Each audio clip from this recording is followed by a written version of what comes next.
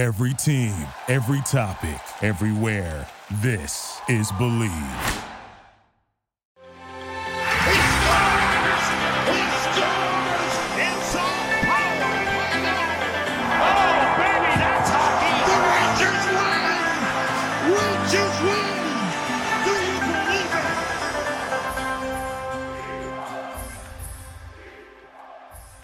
Welcome to another episode of the Blue Crew, a New York Rangers podcast on the Believe Podcast Network. I'm your host, Jonny Lazarus, and I am solo for the intro today, but Cody and I actually did a great interview with Emily Kaplan from ESPN, which we'll get to soon. I apologize for my voice. My best friend got engaged this past weekend, so it's been a crazy weekend. You know, obviously, I got a chance to watch the Rangers against the Bruins for the first preseason game. I was at training camp this past week, been around the team for a couple of days, talked to a bunch of the players like Jonathan Quick, Vinny Trocheck, Eric Gustafsson, Alexis Lafreniere, Capo Caco, Peter Laviolette. So I've been around the guys and I've been around the group. And, you know, the vibe around the team right now is very, very focused. Feels a little bit different than last year in the sense that Peter Laviolette has a more serious tone to him. And I don't want to talk too much about training camp right now. And I apologize that we didn't offer fan questions for today. It's just been a crazy weekend. But obviously that first preseason game didn't go as well as we had hoped. But then again, first preseason game, new coaching staff. A lot of the veterans don't travel. There were some good things in that first preseason game. I thought Filipino played really well. I thought Zach Jones was really strong. You know, the power play obviously needed a lot of help, but I don't think we'll see any of those guys on the first power play unit this season. So I'm not going to judge too hard. And anyone who's been listening to me for the last 2 years knows that I never really pay too close attention to preseason because it's never how the team looks when the puck drops for real. But I will be in attendance for all the Rangers preseason games at the Garden. I will be in attendance for all the home games this season. I'm going to try to go to some road trips as well, covering the team for the Hockey News, but nothing is guaranteed right now. But if you are going to be at Madison Square Garden at any point this year and you want to say what's up, come hang out, shoot me a DM, and we can meet in between periods on the Chase Bridge. You know, I love meeting our listeners and talking to you guys, so that could be really cool this season. But the thing that surprised me the most is how likable Peter Laviolette is. I didn't really know so much about him personally prior to the Rangers hiring him. I think we all know what Laviolette has been like as a coach from the outside perspective, but sitting in on his press conferences and just seeing how he runs the team, you know, he has a lot of personality to him, and it's not just super serious. He's got some humor, he cracks jokes, and his ability to articulate the game of hockey is super strong, which I didn't really realize. And the way he explains things, not only his systems, but just his overall thought process on how he makes his decisions. I think it's very unique, and I think Ranger fans will love hearing from him in post-game press conferences and just throughout the entire season, day-to-day, on what's happening with the group. So I think we'll have a much longer intro next week, and we probably won't bring on a guest. I think we'll just talk about the preseason games and what's happened so far in training camp. Hopefully, Cody and Avery, all three of us, can hop on together. But I do want you all to enjoy this interview with Emily Kaplan. It's kind of our last interview from the summer where we just kind of shoot the shit with our guests and not really talk so much hockey. So really hope you guys enjoy this conversation with Emily Kaplan. This week on the Blue Crew, it is an absolute honor to welcome on one of my new best friends. I feel like we spent the entire Stanley Cup final together in Vegas and Florida. She saw probably my craziest blackjack hand ever, which we might have to talk about. But without further ado, welcome to the show, ESPN reporter Emily Kaplan. Em, what's going on? Jonny, way to give a great teaser of something you're going to share later in the show when you introduce a guest. I love that. You're completely understanding what he does. the game. Is that not supposed to happen? Do you not do it that way? It's just speaking among three Jews here. Not exactly clear, but I love it. This is why I love you. Honestly, Jonny, you're killing it. You've been such a star in the game, and that's why I view you as my little brother. And Cody, so great to meet you, and I'm really pumped to do this with you guys. Likewise. And I'm also shocked that Jonny knows how to gamble. I'm like shook. Well, I don't. Yeah, I don't. I think we have to share it now. You can't save it till later. Yeah. We sat down playing blackjack, and I think I split queens 4 times. It was nearing 5. I think the dealer probably wanted to wring your neck. But I won. I know. It was the craziest hand. I mean, I ended up going down on the day anyway, but like I won a crazy, like literally queen after queen after queen after queen, split like 5 times. It was nuts. Jonny is 100% the guy who hits on 17. Like 100%, no doubt in my mind. It gets everybody at the table mad at him, and he just slams it and hits on 17 every time. All right, I feel bad coming in and just like getting on Jonny early, but this is what happens. Yeah, I picked up golf this summer, and I realized like there's tenants that I had for the fall. is that nobody wants to hear about your golf game or like your, like some crazy hole you had, and no one wants to hear about your fantasy football team. And now I think no one wants to hear about your blackjack hand either. Yep, that is also fair. So speaking of summer, let's talk about yours because people. I mean, this one's actually cool. You went to Medellin, which I didn't know anyone actually does. I guess just like people in Entourage, maybe. I'm sure you're a big Entourage fan, but can you talk about that trip? Because I didn't know that people actually like vacation there. That's nuts. Yeah, I mean, you were the only one that threw me a Billy Walsh reference, so I did appreciate that. Obviously understood it. Yeah, it's sick. I actually have a cousin who lives there. He grew up in Milwaukee, never graduated high school. He might have gotten his GED at some point. My grandma always said he's going to be the richest out of all of you. And it's true because he isn't, I called him a gem lord, but he is the owner of an emerald mine down there. So me and my boyfriend went down there. It was just a place, and I always wanted to go to South America. It's not super far. It's like an under 3-hour flight from Miami. The people are amazing. They're so warm. It's gorgeous down there. It's pretty cheap. You kind of live like a king or a queen. The food was crap, though. It was so bland. They do not season anything. And spicy just doesn't exist, which maybe is just a bad gringo stereotype, but we were quite disappointed in whatever they called picante. Cody, you ever have any interest in going to Medellin? I went to Colombia, but I went to Bogota and Cartagena, and I will never go back to Bogota again. Me and Jackie thought we were going to get kidnapped. That was good.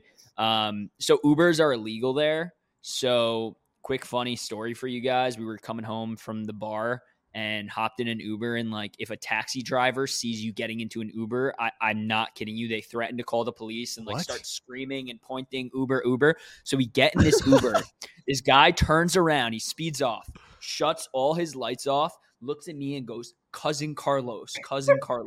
So he's like, you? I'm like, Cody. He's like, Carlos, Jackie, Cody, Carlos, cousins. Literally goes on the highway, turns his lights off and drives down the highway 60 miles an hour with his lights off, his head out the window. I'm not kidding. We weren't sure we were making it back. It was It's an amazing story. So never going to Bogota again, but Cartagena was sick. Okay, yeah, no, they have Diddy's there, and Uber was another way to get around, but definitely got shook down by police within the first like 12 hours of being there. But after that, super safe, everything was great. The other funny thing about it is that like obviously people go because they're obsessed with Pablo Escobar and narcos. There's all this curiosity there. And the government really is trying to shut down the narco tourism, right? They want to be known for other things. So there was a Pablo Escobar museum we really wanted to go to. And it turns out like just 2 or 3 weeks before we got there, the government shut it down. But we went to illicit Pablo Escobar museum, which was amazing. You just get like shuttled into this alley. People are like, come. It's run by his brother. It was a complete sham. Like you paid a ton of money and you saw like 1 to 2 shot down cars, a shot down helicopter, and like a bunker he may or may not have hidden at one point. But it felt kind of on brand. Cool. Wow. Underrated movie, Blow, Johnny Depp. Great fucking underrated. movie. That movie's pretty sure it was some Oscar noms, John. Yeah. Okay. What? My bad. All right. Anyways, let's transition because you two spent a lot of time together this past Stanley Cup, became friends. You know, I want to hear the whole story. You know, Jonny tweeted a picture of you two, and then he posted it in our group chat. So we have a group chat, and he was like, "Look who I made friends with." So I just want to hear from your point of view how it was like hanging around this guy because I know sometimes he could be a drag. So just curious. It honestly was so refreshing because Jonny, I hope you take this the right way, but you were just kind of like a little puppy dog taking it all in. Like, I always was the youngest on the beat. Like I felt like I, got some jobs pretty early where I was afforded really cool opportunities. And now I'm 32 and like you get kind of jaded. So to be able to experience everything for the first time with Jonny, just like how pumped he was of like, oh my God, I got to see the Stanley Cup today, or like open locker room, or like whatever it was that really got him jazzed. Definitely reinvigorated me.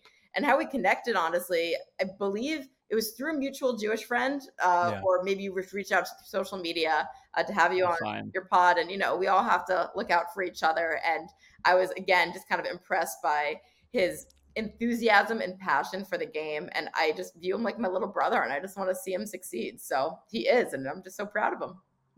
He's the best. Thank you. But I will say, like, since I first spoke to Emily, like probably 2 or 3 years ago, she's like always had my back since. So it was a really fun Stanley Cup final, and we got to shout out the other people in the crew like Jenna Malamud, Brian Rubin, Chris Ostremski, who's been on the show, and then Kevin, obviously your boyfriend. That was fun time in Vegas. The funniest night I think was when like we all went to dinner. I think it was for Jazz's birthday, And like, I think Kevin, her boyfriend, ordered a beer, and I was like, I want a milkshake. And like, I got like the craziest fucking shake, and it was, I don't know. It's like little brother syndrome. It makes sense. Yeah, no, they all definitely ordered milkshakes like they were 12 years old. And then it was like Jazz, I think, didn't tell any of us it was his birthday. And then Kevin ordered a round of bubbly for everyone that I think nobody drank. So yeah, that was very kind. He loves money, that kid. I'll tell you that.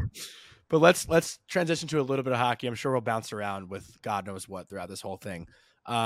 Peter Laviolette, you've probably been around him a bunch, in your career. What kind of relationship do you have with him the first couple of days of training camp? He seems like obviously a very intense guy, but also very cool and also has a little bit of humor to him. I've honestly been super impressed. I wasn't like, so thrilled when they first hired him, but the last couple of days has been very refreshing and seems like a fun guy to work with. So can you talk about your relationship with him so far? Yeah, I've obviously covered a decent amount of Capitals games the last couple of years is where I got to know him. And I think now in hockey, especially in the media or fans, we kind of roll our eyes at retreads. We're really ready for new blood. Like, why don't they just think outside the box with hirings? Like, where are the young up-and-comers? Why do we not have a European-born coach when there's so many Europeans in the game?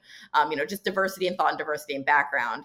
And then there's a guy like Peter Laviolette who just keeps getting hired and hired again. And so that's probably the fatigue that you experienced when he first got hired. There's a reason he keeps getting jobs. He's a very good hockey coach. He's not going to necessarily wow you with his systems. It's all about being pretty defensively responsible. He wants to have a hard-working team. I think he's made that pretty clear in his first couple of days at Rangers camp.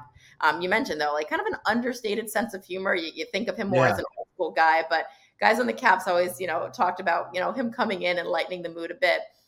I think he's a mix between a hard-nosed old school coach who's very demanding. I also think he's a player's coach, though, and I think he listens to his guys and is able to adapt to them. So I'm curious to see what he does in this new job because he's different than Gerard Gallant. In some ways, there is some overlap, but overall, it just kind of felt like what the Rangers were looking for, at least from a management and ownership perspective, was a different voice. Like, for whatever reason, it was just getting stale or it just wasn't quite working with Gerard where they were able to get over that next hump. And they're just thinking, okay, maybe we just bring in Peter Laviolette and it'll change. And the other thing about Peter Laviolette is historically, he gets a really good buy-in initially from teams. Like, they really see a boost initially when he takes over on the bench. Yeah, it seems like they fear him a little bit right now. Mm-hmm. Yeah, and the Rangers are in an interesting spot because they have a whole bunch of guys between age 20 and 25, and then they have a whole bunch of guys in between age 30 and 35. Not much middle in between except for Filipino. So, what do you think a coach like Lavi will come in and really help some of these younger guys kind of elevate their game? Obviously, the two to point out are, Loff and Kako, but some of these other guys as well, like Hedel, who really had a nice year. Schneider, Keandre, I can keep going, but what do you think he'll be able to really do for some of these younger guys? Well, it's going to be interesting because, I did say he is a player's coach in the sense that like he can relate to the guys. I think more of the veterans though gravitate towards him. And I know one knock on him in Washington was he didn't always trust some of the younger guys. Like Anthony Mantha was a player who was, a part of a really big trade and needed to find his legs there. And it was so clear that he had lost trust from that coaching staff of what he can do. I think part of it was his effort and hustle defensively, which is something that Peter Laviolette demands. So he's not going to coddle these guys. I think it's going to be a meritocracy. And if you're the best player and you're working the hardest and you're following the systems, you're going to get playing time. And, maybe he's going to adapt a little bit. You never know. Like, I think we also roll our eyes at retread saying, oh, they're going to do the same thing again and again. But in a lot of these situations, like you see with Bruce Cassidy is a really great example. When they get a different opportunity, they adapt a bit and they realize what they did at their last stop, they might need to overcompensate for a little bit more and change a little bit more. So I think his relationship with those young players, how he coaches them, what type of leash he gives them is going to be a huge storyline. And I don't really know what to expect. I actually want to piggyback off of that because I know you spent a lot of time with Filipino specifically, and his personality is like so bubbly. I think he's really like opened up over the last couple of years, and I think a lot of that has to do with his emergence in 2022 and that playoff run. But can you talk about? I believe you spent time with him in Prague, right? And interviewed him, or was it Paris? It was Paris. It was the European Media Tour. Jonny, and if this is the assignment you need to get on at some point, they had it in Sweden this year. It was insane. Like ESPN sent you over and they're just like, here's like 15 NHL stars and just like hang out with them in like a sick hotel at Paris and interview them. Like, okay. Did you like have a picnic with Hedel like by the Eiffel Tower? So that was the thing. So we were looking for things to do with guys that were like outside, just like the typical sit down interview. And the only two guys that we got to bite, Mo Sider, who we haven't aired this piece yet, and I hope it'll air this year, but we went and got coffee with him at like a cafe. Super cool, swaggy kid. Like that. I love him. I have all the time in the world. And Heedle, who was like, yeah, sure. Like on the off day, like you can pick me up from our hotel and we'll do whatever. And we're like, okay, like, what do you want to do? And he's just like, whatever. So I think you get the sense already. He's a really easygoing guy. I think my biggest takeaway is, he comes here as a first round pick and there's all these expectations and pressure. And just remember, he comes from a village. He calls it village in his accent, and it just like kind of melts my heart every time. He said like vegetables in his like the video. I know. But a tiny village where, he's talking about driving in New York City for the first time and how intimidating that was for him. And like in his village, like he lived on a farm and was like scared of the animals that would cross in the middle of the day. And so it just gives you some perspective of, when we demand so much from these guys, like we do have to give them a little bit of an adjustment period because culturally, it's a massive ask to ask them to perform in this league under the lights of Madison Square Garden. Oh, and when English is your second language and you're just kind of like trying to live your life. Just found them to be extremely humble, extremely hardworking, really authentic, just like a really lovely personality. So we had a fun day, kind of just took him around to a couple spots. He's super interested in other sports. We talked a lot of football, the European kind. I've become an EPL fan. I think Paris Saint-Germain is his team over there in Champions League. So I just always root for guys like that where you can see how badly they want it, but also how authentic they are and how they can stay true to themselves. And it's just a hard guy not to root for. This is so off topic, but you said it and it triggered something in my brain. Well, no, because one of my friends sent a Snapchat literally today. Like, if you watch soccer or like soccer, I feel like everyone that says that is just pretending. So literally, like that Snapchat was sent like 45 minutes ago. Yeah, I wake up at 6 a.m. to go watch Chelsea get, spend all this money and not be able to win a game. So if I can say something like that, match, and I'm a true supporter and I like their kits, does that make me a true soccer fan or football fan? What got you into it originally? Honestly, so I played growing up in soccer. Like I was one of those like girl power, like love Mia Hamm. And second grade, I tried telling everyone like, oh, my name's Emily, but you can call me Mia for short. And I was like, no. And then it was the pandemic.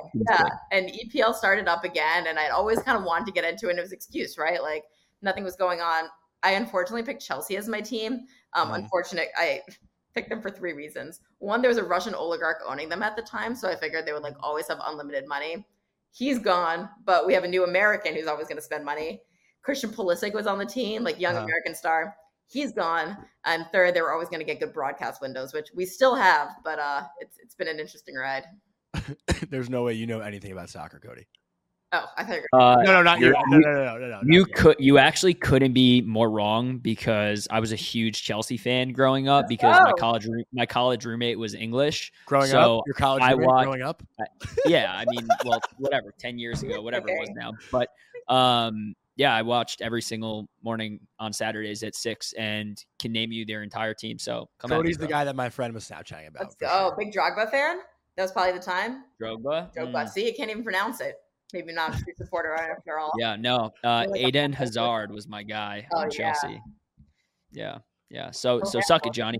But all right, enough about that. I want to, we have Emily here. I want to talk a little bit about her. So you mentioned playing soccer growing up. At what point growing up did you know you really wanted to get into this type of business? And, specifically, where did the love for hockey come from? Yeah. So my sports, actually, soccer growing up, and then it was field hockey and lacrosse. Like a big field hockey family. Both of my sisters played in college. And the story that I always tell, and I feel like a broken record at this point, and my dad honestly wants me to stop sharing this story. So maybe this is the last time I ever share it, but middle child of 3 girls. I always thought my dad hated me. At the time, he was actually a Sunday sports editor at the New York Daily News.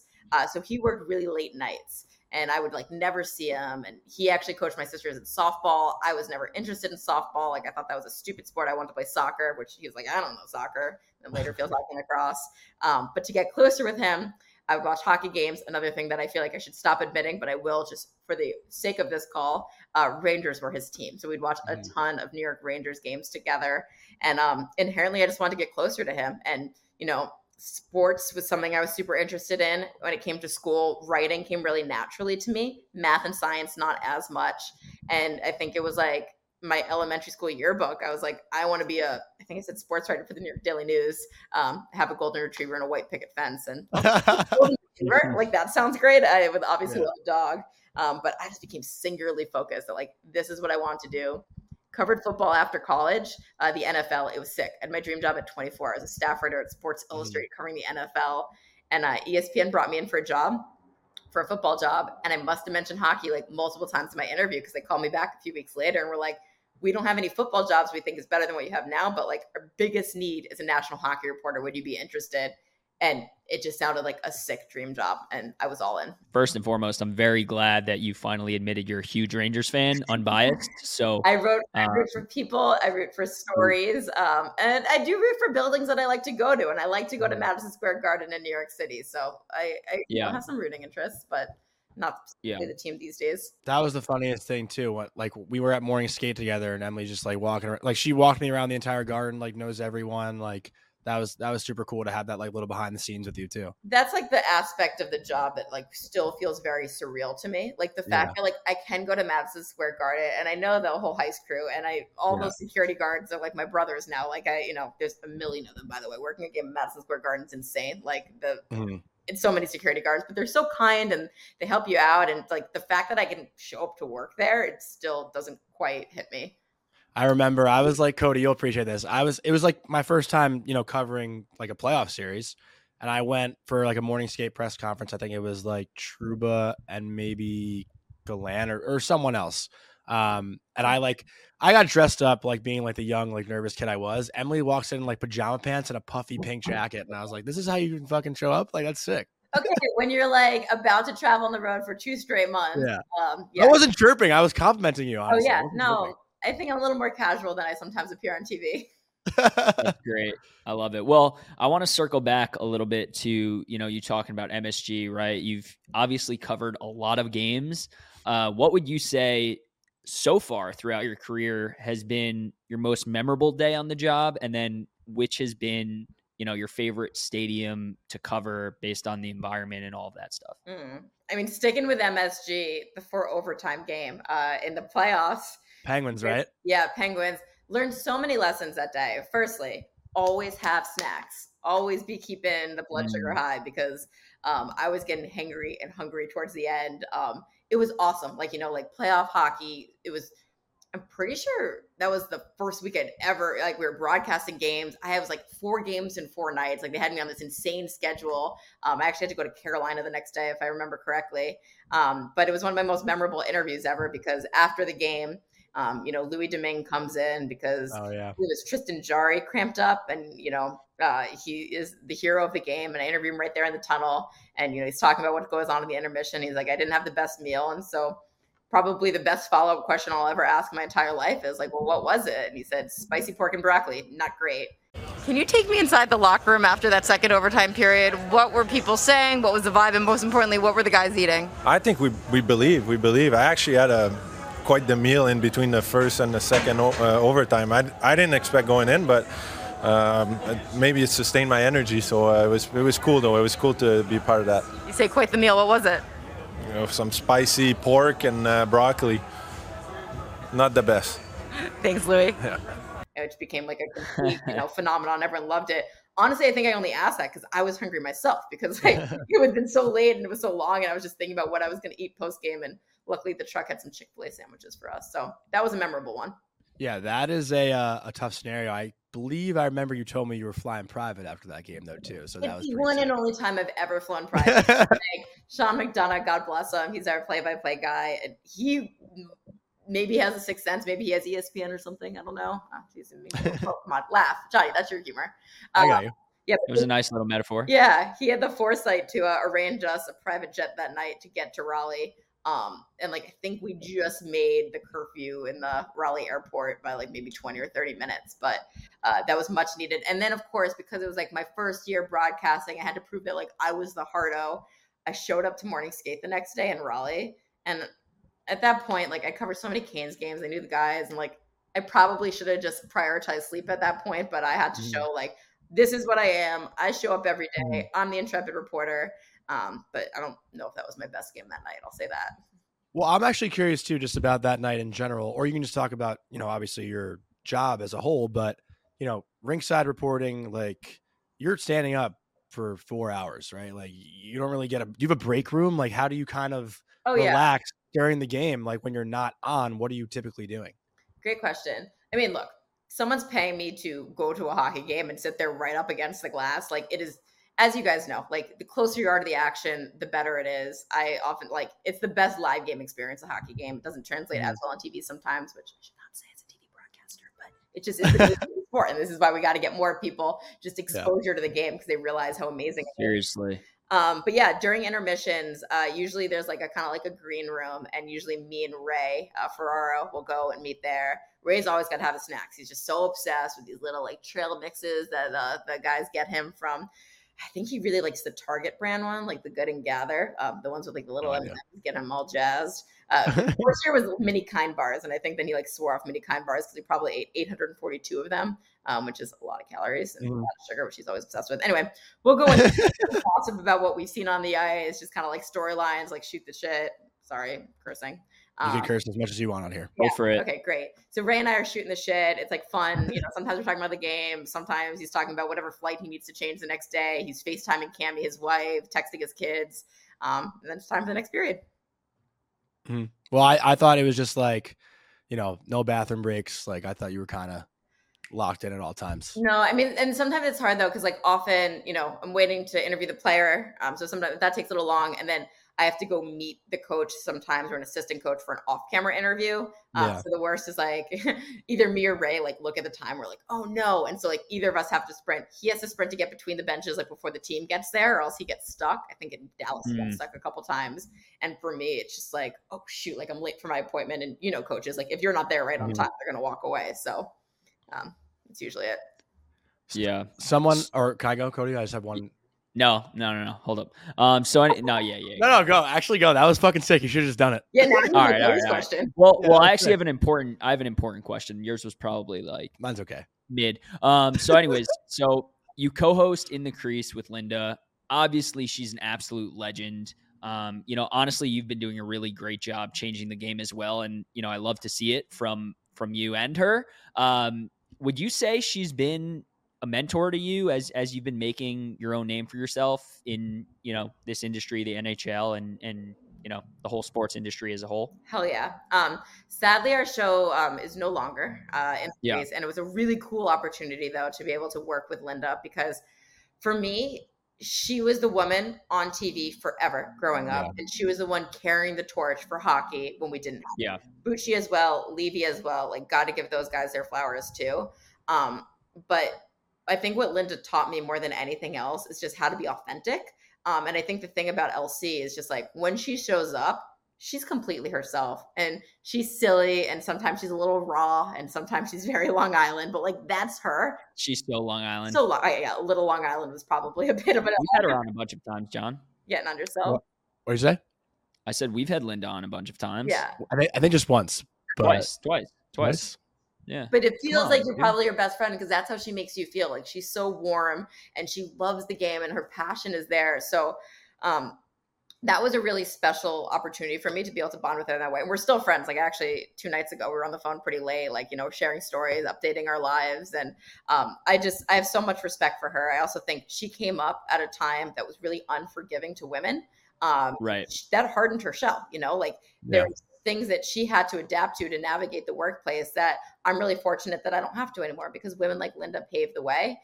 So I'm always really cognizant of that, and always really appreciative of women like that who are trailblazers.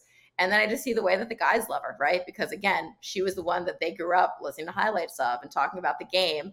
And so I have the utmost respect for her. I think she's like the OG when it comes to women in the sport, ESPN and hockey. And I just adore her. Yeah, and you've been paying it forward too. I see how you treat the younger women in the industry also, and I'm sure, they obviously would say the same things about you, Oh, thank you. It's funny, like to quote Taylor Swift, I think this is a Taylor Swift quote. I saw it attributed to her once and I've like completely regurgitated it, but there's a special place in hell for women who are mean to other women. And it really speaks to me because sociologically, we as women are taught to believe that there's only a certain amount of space on the top because that's the way it had been. Like there's always been like the one token woman. So inherently that creates this competitive environment. And the more I've been in this industry, the more I've realized like there's space for everyone. Like all of us can shine as long as like we're true to ourselves and doing our thing. We can support each other. We can collaborate with each other. And it's just so much better when it's a positive energy experience and when we're like, I'm using the stereotype, catty towards each other, or bitchy or jealous. And like those things just, I don't know, they're not cool. And I hate when other women act like that. And I understand that some of it's so deeply rooted and we don't even understand we're doing it. But if there's a young woman who's kind of trying to break through, I always try to make time for them, always try to share what I know and just encourage them to be themselves and create their own space. Yeah, I mean, that's the hardest part too, right? Is just even like, women, men, whoever you are, being yourself is like on cam. When the cameras are turned on, I don't care who you are, it's always hard to really try to just be yourself. Totally. And Jonny, like you and I have talked about this, and this is why I think like I have so much respect for you, and I'm gonna say like your generation because you are Gen Z, right? Yeah.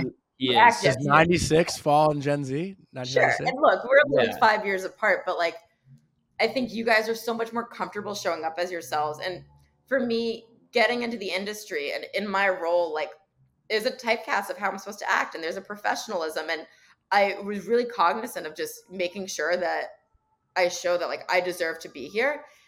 But I think one thing that has been lost on that is my personality. And sometimes when the camera shows, like I lean towards too stiff or just like a little too robotic sometimes, just because I want to make sure like I'm on the A team for NHL broadcast. Like I'm on ABC. Like this is not something. Some serious shit. And look, I'm not gonna lose my professionalism because at the end of the day, all you have is your reputation. And I want to be fair to everyone, and I want to show that I can show up and I'm the right person to be there. But I also think inherently we're covering a game. It's fun. Like men are skating around in circles and shoving each other into boards. Like we can have some fun with it. So it's something, Jonny, you've actually helped me, have encouraged me and opened my eyes, just like showing off a little more of myself when I'm on TV too. But it's hard. Well, funny story about that. When we talked about it, so Emily came on our Stanley Cup live show, I think before Game 5, right? Game 5 in Vegas. Yeah. Fireworks, drones. Yeah, I'm going to ask you shit like, just be yourself. Like we won't do much hockey talk. And then she like actually like was being her full self. And I asked her about like, I think it was bagels or something. And she was talking about bagels in Chicago. And she literally said like on air, like on the NHL YouTube, like, yeah, it was some janky ass bagel place in Chicago. I was like, oh my God, that's fucking hilarious. They're all trash here. Like everyone sends me to bagel places here and they're all janky ass places. So wait, so what is your favorite bagel spot in the city? Well, you're a Jersey girl, so maybe you and Cody, because he's a Jersey guy. Where in Jersey are you from? So I grew up in Montclair, New Jersey. So I am I'm in Montclair's sick. If you don't mind me doing a little show and tell. It's a weird ass reaction, Cody. Yeah. No, it's not. Montclair, dude, Montclair is dope. That's where I want to move. My parents commissioned this for me. It is a painting of my favorite bagel place, Hot Bagels Abroad. No way. Wait. Yeah. Bring in a little more. Have you had Modern Bagel in Fairlawn? Because it'll change your life. I have not, but I will try it. It's incredible. I love this place. Anyway, so they're all stuck in my freezer right now. I bring them back and smuggle them every time I'm there. But when I lived in New York, Tompkins was my spot. I'm a big Tompkins belly. And where do you live right now? Sorry, Chicago? Chicago, yeah. Nice. All right. Well, I was gonna say my dad and brother are there right now, but then I was just like, that's not that cool. So if you need some Rex, I'll give them. I get a little updated whenever this airs. Yeah, they were at the Cubbies game last night. Yeah, Cubs, I think, Chicago. I'm sold on Chicago. I want to live there. Chicago's great, except for the winter. It's just nightmare fuel. I know. Well, John came in the summer, and me and my boyfriend were like, yeah, come, this is a weekend we're here. And obviously we didn't see him once, so we're the worst. We apologize. You ditched me. We actually ended up, you texted me when you were at that bar, and then we got there, and there was a line, and like, we're in our 30s. We don't wait in lines. So I called you, and you didn't pick up. And I waited outside for like 20 minutes, and then we got an Uber and left. I met a girl, and that's why I didn't pick up. And then I talked about it on here. I went on 2 dates with her, and now it's nothing. But authentic. Look how how do I transition that one? So whoa, wait, hold on. I was going to ask real quick. Getting away from Johnny's dating life, we have enough of that usually. So, why'd you guys settle on Chicago, and why'd you leave New York? Great question. So I was living in New York. I grew up in a suburb. Like all of my high school friends were there. The time I was at Sports Illustrated, covering the NFL, and there were like 5 NFL writers based in New York, 1 in Chicago, and he was about to move. And so I honestly, Peter King is who I used to work for. You go to these massive training camp tours, and we drive like all these crazy places. And we had one off day in the summer, and he took us to Wrigley. And it was like a picturesque summer day, like probably when you were like 75 degrees. Everyone's on the sidewalk, drinking beer, eating pizza. I was just like, this is amazing. Why don't I live here? So I figured I would try it. Professionally, I thought it was a cool opportunity. Like I covered the Bears, the Colts, the Packers were all within driving distance. And then socially, I'm like, whatever, I'll see how it goes. And that was 2016, and I haven't left. And my sister and her husband followed me here. They now have a kid, so we've got a little clan. So that's great. No plans to move back yet. I think we have to ask now, taking it back to hockey a little bit. What's the buzz been like, this past week around Bedard and training camp and all that stuff? Have you been around it? Yeah, so I showed up to the first day of Blackhawks training camp, and obviously got lots of jeers from the media there, like, "Oh, Emily, like didn't see you at all last year." And you're right, like you're right. I took a year off in the Blackhawks. I don't think I missed much, but there's no bones about it. Like Kyle Davidson has been so transparent. Their GM, they're still in the middle of a rebuild. They don't expect to be making the playoffs this year. Like they're not going to go out and say it, but like they know that there's still some work they need to do. Like all the work was in the draft picks that they amassed over the last few years, and they're all going to mature at the same time and be there right when Connor Bedard hits that athletic peak, and it's going to be sick. Mm-hmm. That said, this team is going to be so much more entertaining and so just captivating to watch, especially early in the season. Love the veteran moves they put around them. Like honestly, 3 of my favorite guys to talk to in the league, respected veterans in Taylor Hall, Nick Foligno, and Corey Perry. Like they're just going to bring some personality to the team, some jam. And then Connor, I think there's just this electric, what is he going to do next? And I think he's going to hit 60 points. I think he could probably exceed that. He's a special talent. He's a special kid. He's 5'10", but he's jacked. Like, I don't think his size is ever going to really be a thing or an issue in the league. He's going to have guys who can stand up for him if there's like a little bit of shenanigans, but just his shot, the vision that he has on the ice, just his ability to do things that will transcend the sport and make SportsCenter highlights and make people want to watch the games and show up in person. Like all of that is there. So I'm really pumped that this team's going to be relevant the next few years. Is he your favorite storyline going into the season, or do you have another one that kind of stands out? Probably not him specifically. Like it's definitely one I'm going to watch.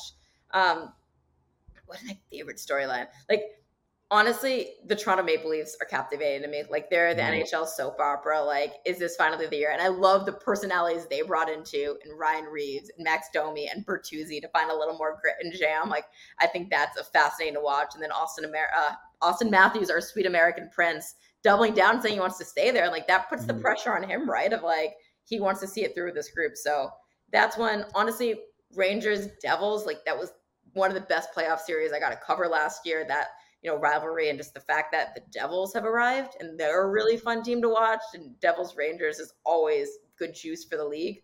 And then I think something else interesting to me is just, this is about the new wave of talent coming in, right? Like we're always talking about the kids, but the entire league is rooting for Alex Ovechkin to break this goals record and Sidney Crosby just like finish on top. And so watching those two guys who they know they're in the twilight, but they still are really competitive and they still got, some game left. Like that's an interesting story for me to follow as well.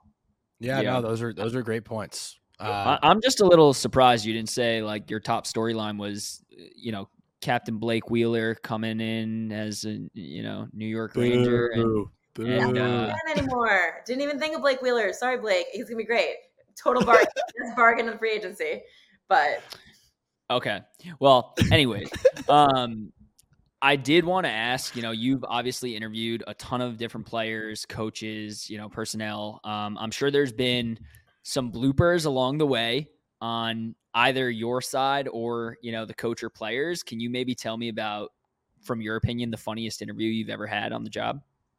I know my funniest interview. Oh, you have an answer for me? I have an answer for my favorite of you, and we talked about it, was when you talked about Ranta when he was right in front of you after he got yanked. Okay, yeah. Hilarious. So that was one of the ones where like visually it looked so much worse than it was. Yeah, that was hilarious. That story if you want. My job is a reporter. Like I get access and that other people don't get. And my job is to like bring you real-time information. So it's covering a Canes game. Again, like I think it was against the Rangers. I think it was in the playoffs. It was. And like I had covered a lot of games in Carolina. So like Rod knew me pretty well. Ranta knew me. I'd interviewed him after he was the #1 star a bunch of times. But they just pulled him. And then I get to interview Rod like maybe 2 to 3 minutes later. So you want to like know what's going on, right? And so I'm standing there and I'm going to ask him. And it is so loud in that arena. Like you'll see, like I even have it on my Instagram of like me interviewing John Cooper. And every time he's like, because like they can't hear me because it's so loud. So if Rod can barely hear me, I know Ranta in front of me couldn't. But even still, I stand by the question. It was like super neutral, like taking me through the thought process of pulling your goalie. Camera guy did it dirty. They're just showing a box of them, and like Ranta's just sitting there, kind of like moping, looking sad, like a goalie who just got pulled. And obviously, it just like kind of blew up on Instagram. Yeah. But the thing is, if Rod or Auntie had an issue with it, like they would have said something to me, right? Like I'm there the next day, they know who I am, and like they didn't, like they understand what it is. So it's one of those ones that looks worse than it is, but it wasn't really that bad. But I do have like a serious topic I want to talk to you about. Growing the game. You're at ESPN for a long time, and I had this thought a couple of days ago about the angle to growing the game, right? Because we talk about, and everyone complains about how the NHL needs to do a better job marketing their superstars and whatnot. But at ESPN, there's so much attention on like college football, college basketball, but college hockey doesn't really seem to get as much attention as other sports. And, in what I was saying, I thought like, maybe a way to grow hockey is to, give more attention to the younger kids. Because now like Bedard is doing so much for the game and he hasn't even played a fucking shift in the league yet. So if you put more focus and attention on like junior hockey, college hockey, maybe that's how you can somewhat grow the game. Because all my friends who love football, love basketball, they watch the NBA, NFL draft. They know like all the fucking picks in every round. And I'm like, how do you know the offensive tackle from Missouri? Like when's the last time you watched the Missouri game? And he was like, college football just gets so much attention. So is that somewhat of an angle that, the NHL or ESPN or TNT or whoever's covering hockey can take to maybe grow it, is by starting from the bottom up instead of the top down? It was a good question, Johnny. It was a well thought out question. Yeah. Proud of you.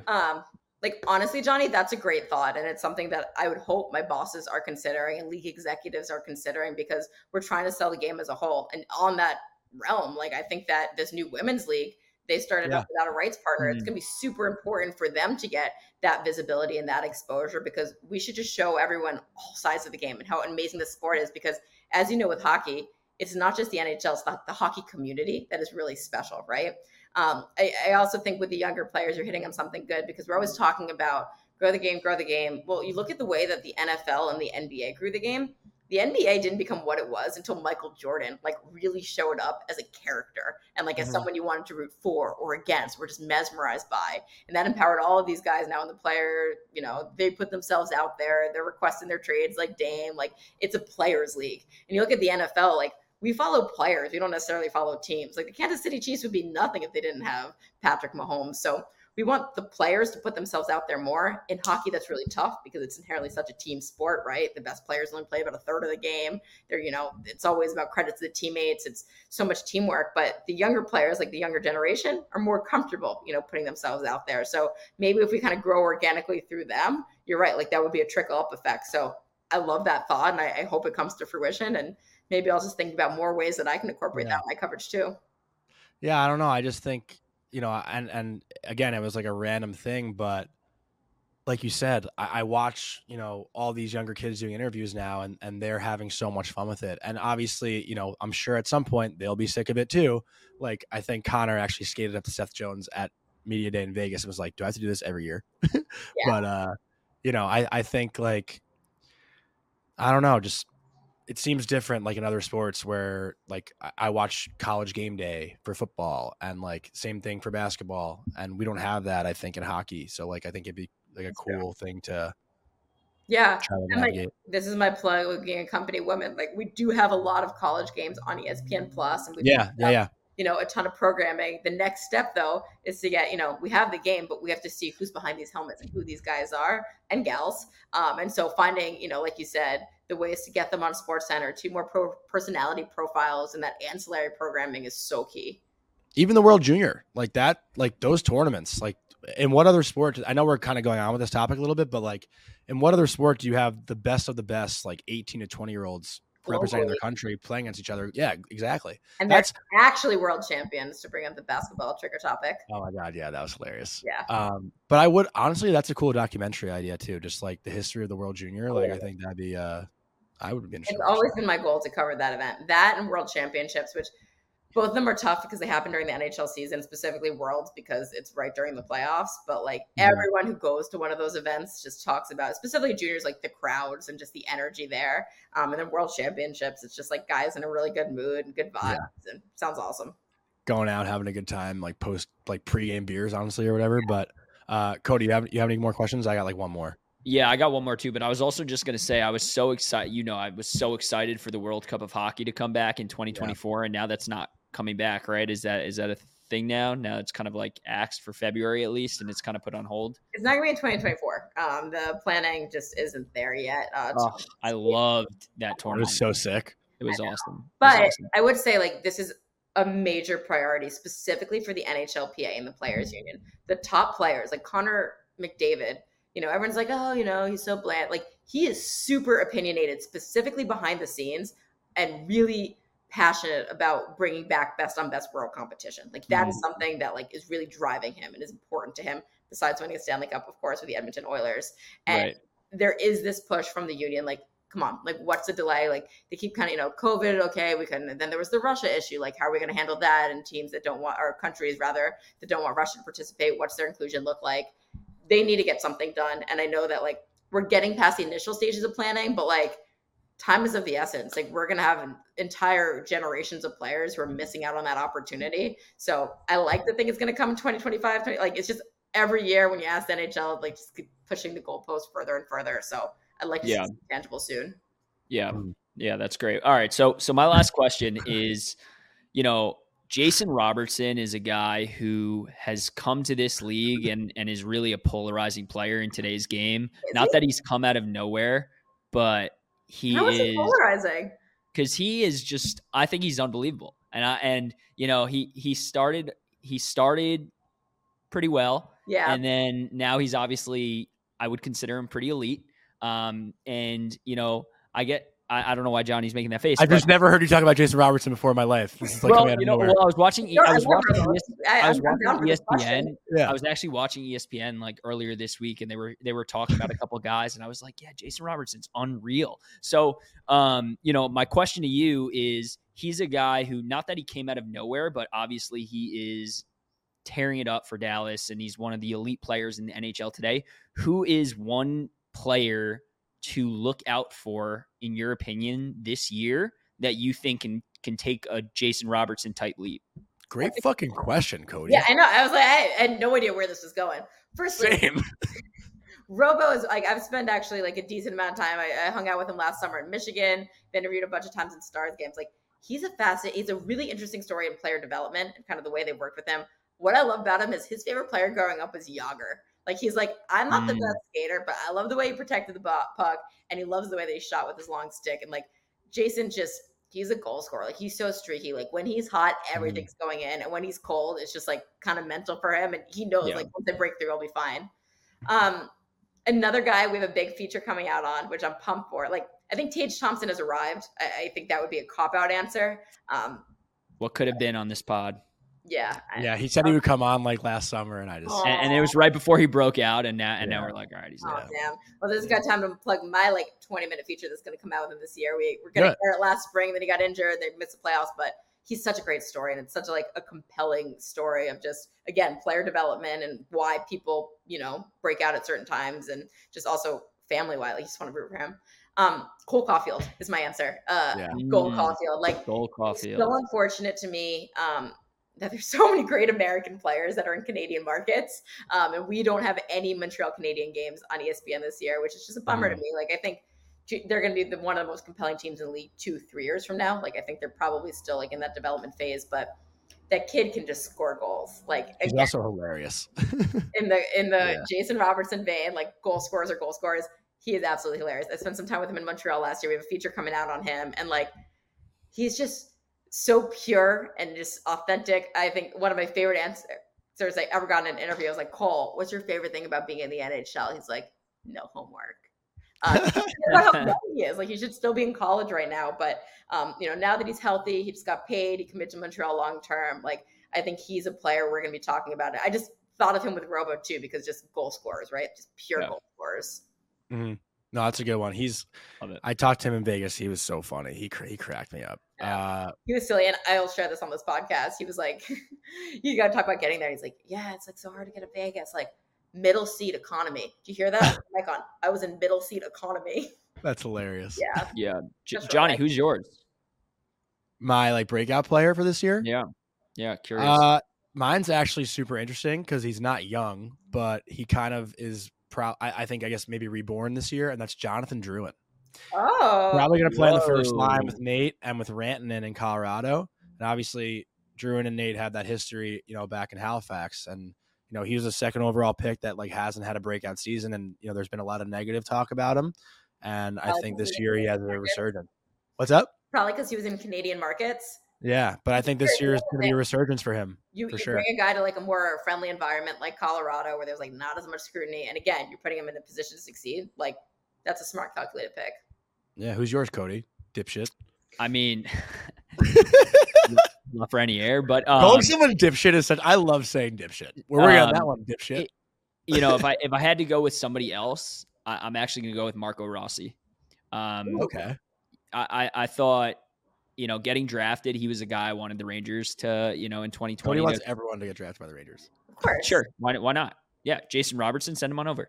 Kachuk, send him on over. Anyways, so, no, he was a guy I really had my eye on. I think, he's someone who obviously he had a health scare and, it put a little damper on his game, and now he's finally getting healthy. And, I think he's a guy who has those intangibles and skills to really be, a breakout player. And obviously the Wild have a lot of talent around him. So they're still mid though. Sure. But I call them the Minnesota Wild. Nobody laughed at that. No, I'm kidding. Yeah, but so that's it. No, that was good. I have one last one, and Cody and I have we used to do a segment. I feel like in regards to this, like if you could ride a Ferris wheel with one Ranger, who would it be or whatever? I think Cody always picked Panarin for a Ferris wheel ride every single time, but with an ice cream cone. What? So and we had talked about Lollapalooza. So if you could go to Lollapalooza with one player in the NHL, who you think would be the most fun? Easy, Mika Zibanejad. He's a DJ. Oh, true. Next. I don't know. All right, shit question. Yeah. Come on, ask something hard. What's a fun activity you can do? That would be cool. I'm trying to think of cool interview segments. Yeah. I have a fun one next week. I'm pretty pumped. I'm going to Boston to do something with Milan Lucic. And I was take me to your old haunt, kind of just where he used to go. And his place was a barbershop / tattoo parlor in North End. So I'm pumped to go there with him and see what that vibe's like. Interesting. I actually have a really probably dumb question for you, but well, mine how just much sucks. Do you travel? Yeah. I mean, it's obviously it's a lot, but week to week when you're in season, I mean, how often are you actually in Chicago to not in Chicago? The misconception is I'm here more often than I'm not. I get to sleep in my own bed. And because I live in Chicago, it's one of the reasons I love living here. There's so many cities that are a 45-minute flight, or if it's an afternoon game, I can get home that night or something like that. I can, fly morning of if I'm really feeling dicey. October is a banger of a schedule. It's a beast. I've got 3 games opening week, games pretty much every Tuesday and Thursday. We kind of taper off in November, December, pick up against the All-Star game. Average of 1 to 2 trips a week, which it sounds like a lot. When you go to O'Hare Airport as much as I do, it kind of just feels like your second home. The TSA guys are all my buddies. And then playoffs, it's on the road, especially now it's our cup year at ESPN. Pretty much 2 straight months. I think that first year when we had the cup, I was in my bed for those 2 months, 4 nights, which is insane. That's what I was actually going to finish off with. Now that ESPN has the cup again, where do you want it to be and where do you think it'll be? The matchup. I want it to be a team that You were like off camera, Cody. Yeah. Like something that I think was really cool last year was that it was two teams that hadn't won before. And there's just this different energy around when it's going to be a first-time winner. So I think that is my want, or just a long torture team, like the Maple Leafs. Like it would be cool to see Connor McDavid win. Obviously, Connor Bedard in Chicago. I think they're a little far from that. Carolina comes to mind as just a team that just feels like they're due. And so that would be cool. I think. Pick one later than us. Yeah, okay, fair enough. Rangers then. Make my bosses happy. The ratings are fantastic. You can just say it. Like, we know you want to. It's Where do I think it'll be, though? It's tough. I do feel like it's, like, again, ratings-wise, I don't know if my bosses want me to say this, but, like, Edmonton, Carolina, it feels like both of those teams are kind of due and knocking. But I wouldn't be surprised. Like, a team like LA has really stacked themselves up. Like, I could see them emerging in the West.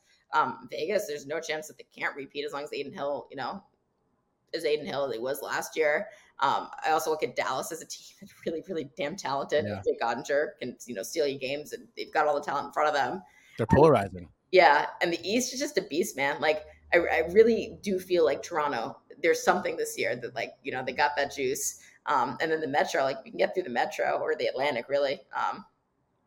So I'm just pretty much naming all these teams. So everyone's winning the cup this year. So the Rangers. Okay. Everyone's winning the cup. I just want everyone to win and everyone to be happy. How about that?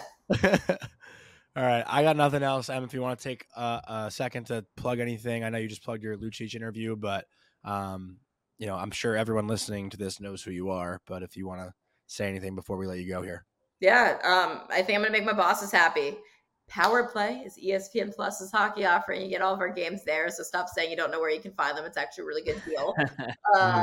Yeah, and the point is our news magazine show, and I don't know if enough people really know about it or aware about it. It kind of had a rotating time slot, but it'll be pretty regular on Tuesdays. ESPN2 is a pregame show. I think it's going to shift to Thursdays, second half of the season, but typically Butcher, Levy hosting. It's like where these in-depth interviews live. It's a really good show, and it's really awesome, and I hope people check it out this season. Okay, I lied. I have one more question. All right, let's go. And I think I'd be doing a disservice to our listeners if I didn't ask you. You spend a lot of time with Mark Messier. Give us your favorite Mess story. Oh, man. I know you got a ton. Where to begin? What was fun was this year, he was in Florida for a couple games with the Panthers, and watching a game in the press box with him was fascinating. Like, firstly, he had his hood up the entire time. And I think part of that is like a privacy thing. Like, I didn't realize quite what it's like for him when he goes out in public, especially outside an NHL arena with all the autograph hounds. But he's just so intense. Like, he literally, like, he's getting stressed to the play. Like, he was laughing at one point. Like, he's just so emotive, and it's awesome because he still has that, like, unbridled joy for the game.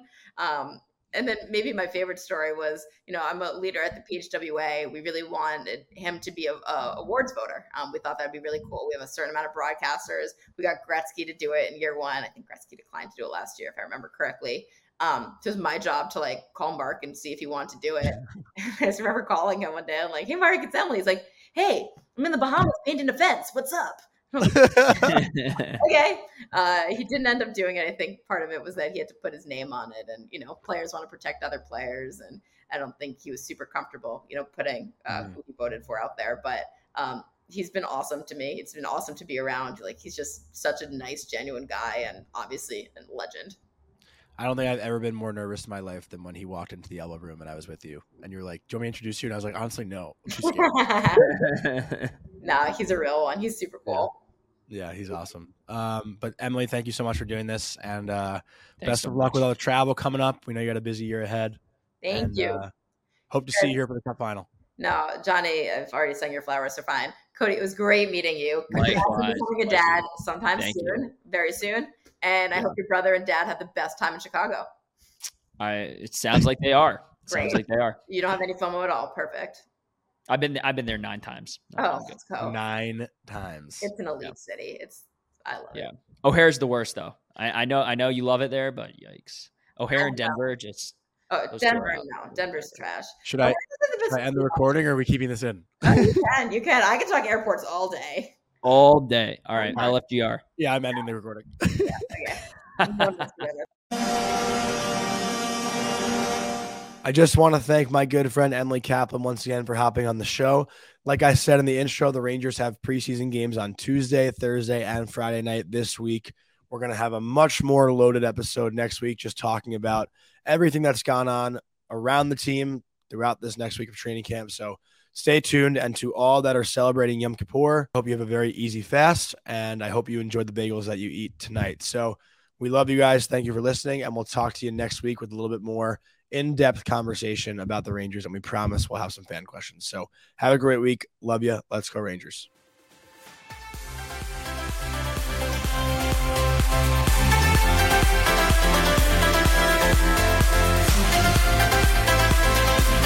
We are the people we've been waiting for.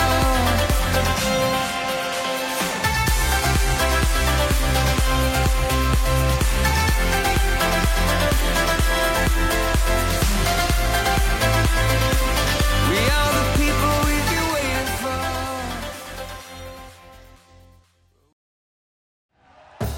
Thank you for listening to Believe.